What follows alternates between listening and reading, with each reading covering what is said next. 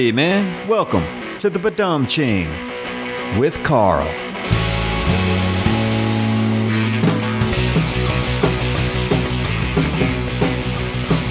What's happening, my pod people? You got Carlito over here. Welcome back to the Badum Ching with Carl. Episode 3 was CR3. Appreciate you guys for joining us tonight. Ain't too much in a rambling spirit, so let's just jump right into this thing. Episode 3, Taylor Williams. Taylor Williams has been a friend of mine since she moved to town about 2 years ago. Matter of fact, the first open mic she did in Nashville, I was there. And she is obviously a comedian. She is a woodworker. She is a fine arts visual artist. And what follows is a conversation between the two of us. So without further ado, man, Taylor Williams. When it's my birthday, every single person I come across is gonna know about it. I cannot help myself. I'll be at the grocery store checking out, the lady will be like, would you like paper or plastic? I'm like, well, what do you normally give to the birthday girl? What do you got? You know what? Let's go plastic. It's not Earth Day, it's my day. Okay? I think the Earth has had about enough birthdays. If you ask me. I am a millennial. Probably will be for a few more years now. I'll probably die doing what I love, just texting and driving. Any greater rush in this life. I will purposefully text like 6 of my girlfriends, miss you girl, like 20 minutes before I hit the road, so I can get that endorphin blast just rolling. Taylor Williams, how you doing? I'm doing great. How are you, buddy? I think I'm okay. It's been several months, you know. It's weird that I only see my friends now, like, through this thing, you know. Yeah. For the most part. I got myself a little COVID test, so I felt like 2 solid days of feeling guilt-free about saying hello to people in public. That's good. Yeah. But now, who knows again. Yeah. It's a never-ending cycle, right? Mm-hmm. Speaking of that, you said you were rollerblading today. That's right. That's interesting. I've never been on rollerblades. I've been on regular skates, but once I saw the rollerblade, and I don't think I could balance myself on that. I bet you could. You think so? It doesn't take a thing. I mean, I have yet to fall, and I am not. I don't have the goods as far as like balance in regular life, but I haven't fallen. The trick is you find an area that is just perfectly flat. You just never go anywhere else. Find the flat place and stay there. Yeah. Stay put. Cornelius Air Park, which is a huge loop. If I tried another location one day and it went from 0 degrees to like 1 degree down, and I immediately abandoned ship. It's so like insane that they have like the stopper on the back of the one shoe is if you're falling forward and then you're going to lean back. You're going to just abandon like every instinct inside of you and lean backwards onto it. Uh-huh. The only thing that would make sense is if it would like rocket out a square of grass that you can slowly merge into. Yeah, that would make sense. Yeah. I couldn't do it. You know, I stood on a skateboard when I was like 7 years old and just kind of put my foot on it. And I was like, I can't do this. So yeah. I applaud you for doing that. Yeah, I did the same thing. I got on my brother's skateboard when I was a kid. And I just stood on it outside of my house all day until someone from my school came by. Mm-hmm. So that they'd be like, oh, she's like a rollerblade. Or is it what is it? What were you just saying about? Oh, me? I was just mentioning skateboarding. Yeah. Yeah. Yeah, I wanted them to know me as a skateboarder chick, so I just waited till someone saw me on it, which has been my approach to a lot of different things in life. That makes sense. I get that. You just wait for somebody to come out like, that's a skateboard. Yeah. Oh, she does that. Cool. Is it skateboarder or skateboardist? I don't know. This is getting out of hand. Skateboardess. So what have you been doing to keep busy during this pandemic? Boy, well, truly a lot of blading. and trying to listen to audiobooks while I blade. So I just knock out two good things together. And then my boyfriend and I are trying to start a toy company. A toy company? Mm-hmm. Wow, that's great. Thank you. I like toys. Yeah, they're a treat. And they're going to be wooden toys, kind of like old Fisher-Price style kind of stuff. And I will be illustrating the wacky little guys. And then he's just going to take care of the mechanics of the thing. Oh, wow. But you also do woodworking as well, so you're going to have a hand at designing those and yes, the thing. That's great. I like the part of woodworking, anything that's like you could see yourself doing it in a factory repetitively without any mental strain. Like I like stuff where they're just like, here, we just need you to round the edges of 400 of these. And you can just like completely check out. That's That's the goal for any job, I think. It's just if you can do it mindlessly, Yeah. That's why I always work in restaurants because it doesn't take a whole lot of, brain power to do that. I mentioned earlier, and people may not know this, that yes, you do woodworking. Where did that start for you? Well, it really, my dad's a woodworker and my grandpa, and I always just thought, what wholesome work. Isn't that nice? And when I moved to Nashville, I just thought I would try out an internship with this company called Barber Woodworking. And I did an internship, and then he hired me, and I worked with him and this other girl, Amanda Banta, who's a brilliant musician and a lovely person. And we mostly just goofed all day. There was just constant singing and joking. And that made up for a lot of productivity expectation. Nice. Yeah, you got to make it fun too, like for anything that you do. Yeah. Well, I didn't know that you're father and grandfather. So it's kind of like a family trade, so to speak. That's very cool. Very cool. I'll let you decide. Where do you want to start? Comedy or art? Well, gosh. For you, where did this story begin? I mean, I guess visual. Yeah, I think that I always,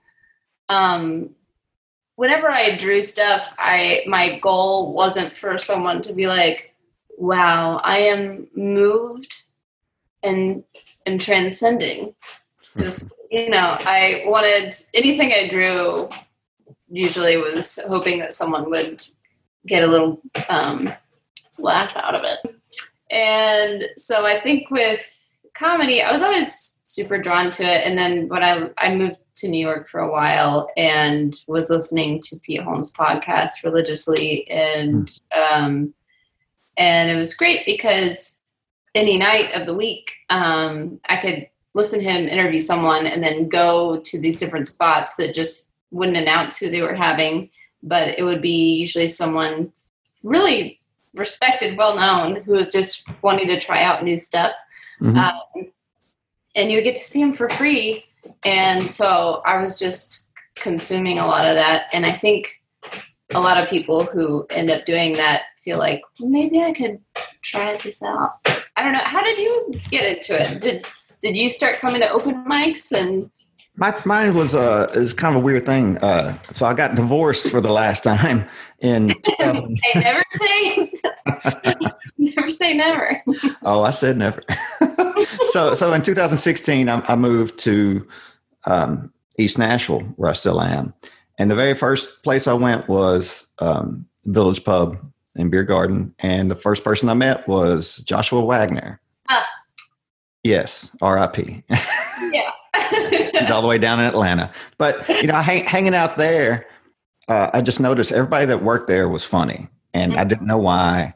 And then eventually I found out why, that they were all his comic friends, So eventually I was like, this is fun. And so like through Josh, he's like, hey man, just come to the East Room sometime. Yeah. That took me like 2 years of thinking about it. Oh, I can't do it. And then I decided I'm going to do it. So, it was getting divorced led me to Josh Wagner, which led me to East Room. And I never looked back. That's like 2 years ago. So once I found that, though, it filled that void of bad relationships. Right? Yeah, exactly. Basically, because I have comedy and I have music, and I'm rounded out now. Yeah. And so like ever since then, I've been good, or myself, I guess. That's so nice. Yeah, it can be so therapeutic for a lot of people, and the balance is really nice. I think the reason why I like having a few different little creative avenues is just because I think when I just have one that I'm primarily all entrenched in, so much of my identity and self-worth can get wrapped up in that. And so it's nice to, if you do a terrible drawing or have a terrible set, you're like, well, I have something else too.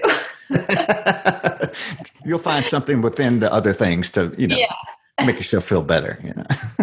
So, I don't know if that's healthy or if that's, whatever. I mean, there's also value in, of course, friendships and family and things, but it's never as good though as when you could have a good set or, somebody compliments your drawings, Sure. Is that offensive to say drawings, like as an artist? Doodles, or your little drawings. Anything like that is not preferable, but understood. Yeah, I get that. Well, I want to bring it up because I was reviewing a lot of your illustrations on your Instagram page, which people can find at Slurp, right? Yes, Slurp, Taylor Williams, Slurp. But I've always admired those drawings on that page, and I'm showing my age here, maybe my naivete or both, but it's real gritty. It reminds me, the characters remind me of like Mike Judge style stuff, it's very very ugly and like hard to look at, but like you created like this whole like universe of characters that all like fit together, in a beautifully gross way. Does that make sense? Yeah. I mean, like, where did that come from? Like that style, how did that come about for you? Well, gosh, I think I could point to a few different things. There's like some people. I didn't really get super into art until I was in college. I was just floundering around like I have no clue what my thing is until college, because I was wrapped up in like a very wacky, culty school church combo up until that point. But when I was in college, I got really excited about German Expressionism, and they do a lot of really, abstract kind of, they just like really whack out a lot of features. Mm-hmm. And I was just like, well, that's really neat. And then just a few of the different people that I went to school with really influenced me. But yeah, I love Mike Judge, and I loved Ren and Stimpy, and, all those kinds of Brocco's Modern Life. Yeah, it's so much more fun. And I also was working through a lot of like, discomfort with the human body because of the way I grew up was very just like, it was, there was a lot of weird shame about like revealing any parts of your body. Like we were supposed to wear undershirts, and basically if a man saw your midriff, then you were responsible for his soul going straight to hell. So me drawing a bunch of like grotesque body parts spilling out and stuff felt very therapeutic. As it should. Yeah. Very cool. Another thing I like about your art is that it is hysterical, like not just visually, but you write your little captions in. I said little, but you write captions in that are hysterical, and it just creates this fun vibe. Oh, And so, yeah. that's very kind. Thank you. Well, thank you for drawing. All right, well, let's get back to comedy for you. So you were in New York. You were listening to podcasts. You were starting to go to the mics. Did you start going up on stage at some of these mics in New York? Yeah, I did. It was so bad. It was so so bad, and that's okay. I've absolutely blocked out 99% of it. But the cool thing that happened was I took a stand-up class, which seems seemed weird, but I was like, it was really awesome. It was taught by this guy, Tom Shalhoub, who I think like he opened up for Jim Gaffigan for a while, and it was just like this goofy dad type. And it was a small class, and we just got to come in every week, and we had to listen to our sets and highlight where we were getting laughs and throw away the rest. And it was just like really good for like just the actual practice of it and the work that you can do in there.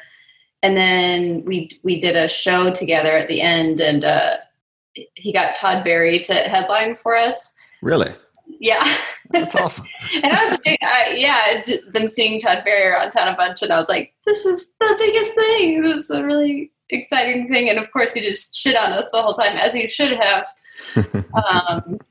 And yeah, it just was so fun. Also did an improv class, which was the opposite experience, but actually the classes of the improv class were wonderful, but then the show was just an absolute nightmare come to life. So yeah, I'm still contemplating taking an improv class just to do it, just to see that part of the world, I think it's good for the people in it and bad for, I won't. Bad for the audience. It's just one of those art forms. It has such a grave, just like disparity between how much of it is good and bad. Like really good improv is like watching actual magic, and then bad improv is you will never sweat more in your life than watching that go down. Yeah, but I respect it. I respect it. Yes. Yeah. So, how long were you in New York? 3 years. And how long did you perform stand up in New York?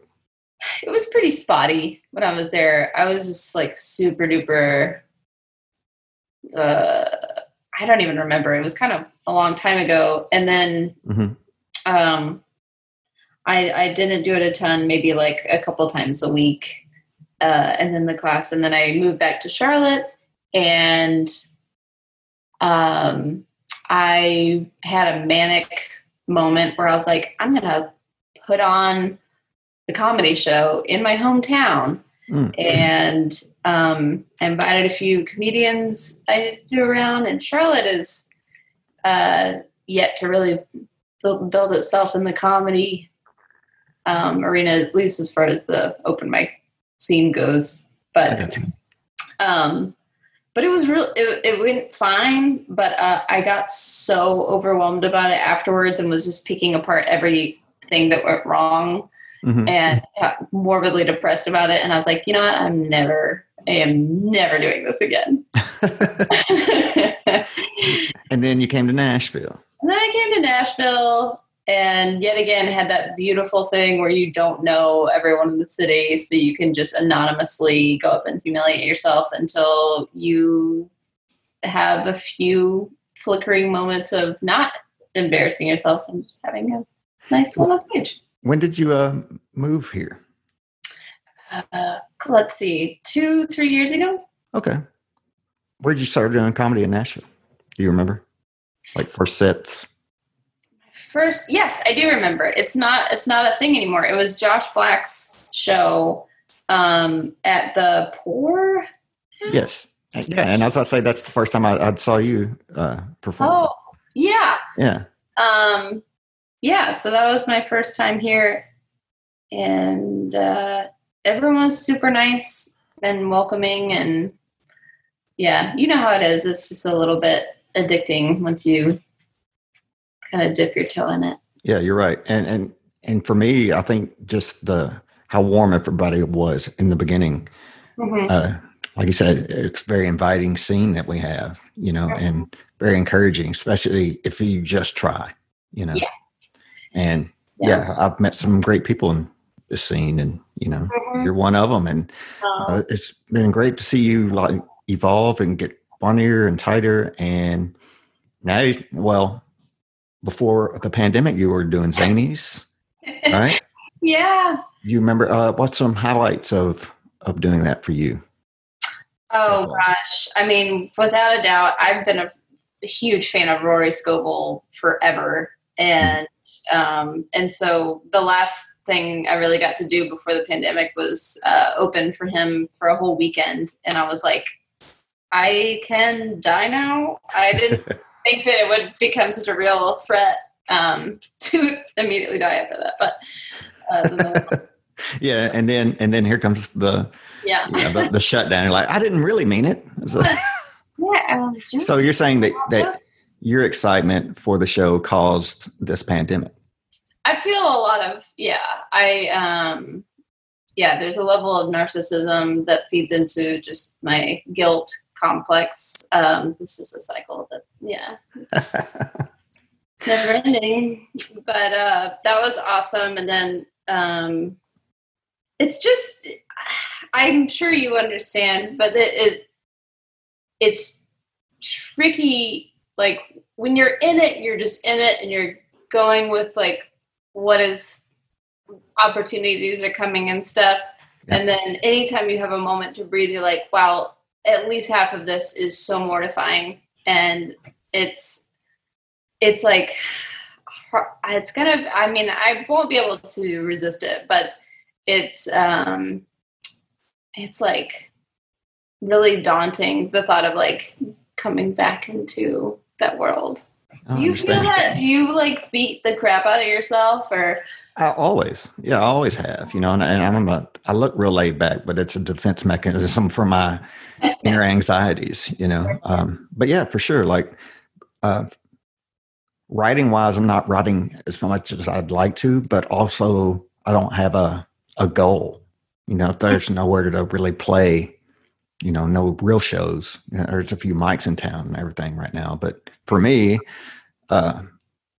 that's been nerve-wracking for me. It's like knowing I'm not writing, but also there's no goal, so why write? But there will be. But the things I've been writing is like things that are happening now, which is not much, But I'm starting to get better. I'm starting to take time out like I used to and write something every day. So that's great. I'm starting to feel or see the light at the end of the tunnel, and know that this is temporary. Yeah. What about you? I mean, like, are you still writing, or comically, what's going on? To be honest with you, I've just, I have kind of decided that this is such a bizarre time in history, something that will may never come around again. Maybe it will become a normal thing. But I, up until a few weeks ago, have just kind of been like, I'm going to take this break from the entire world for everything it's worth and just like figure out what I really care about and kind of catch up to life. Yeah.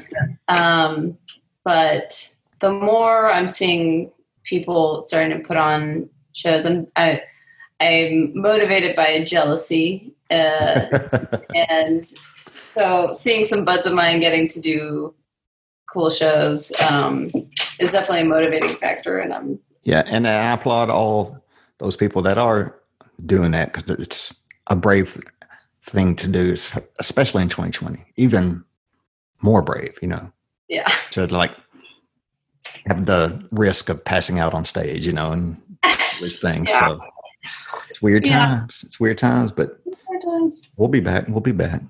Mm-hmm. Yeah, I definitely miss everybody. And it's funny, even the people, I'm like, wouldn't call them my like best friends or anything, but just like that whole environment is really The comedy community. Mm-hmm. Yeah, I always equated it, for right or wrong, to like the land of misfit toys. It's like we're all a little broken in our own little way, but that's what binds us. Yeah. And like nobody else will understand that little world, except for comedians. So I miss it too. Yeah. Yeah. Some good people. Some real wacky guys. Yeah, and gals. And gals. Well, Taylor, did you have fun? I did. It was nice to catch up with you. Could you let the good people know where to find you online, both artistically, comedically? Where are you at? Sure. I am, you mentioned earlier, Tayslurp on Instagram and Twitter. Mm-hmm. And I will be updating those if I end up doing shows in the near future, of course. Sure. And that's it. Yeah, you're a sweet, sweet man, and I appreciate your time. I appreciate you. Look forward to seeing you in the real world. Likewise. Thank you, Taylor.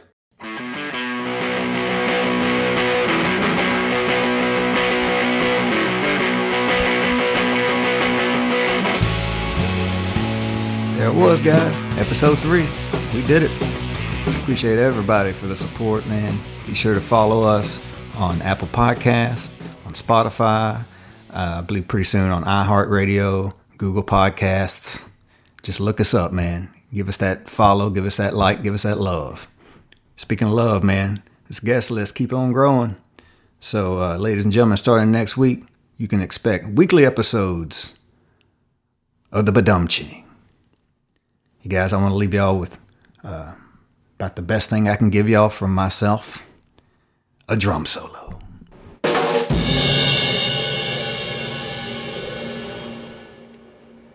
Thank you. Good night.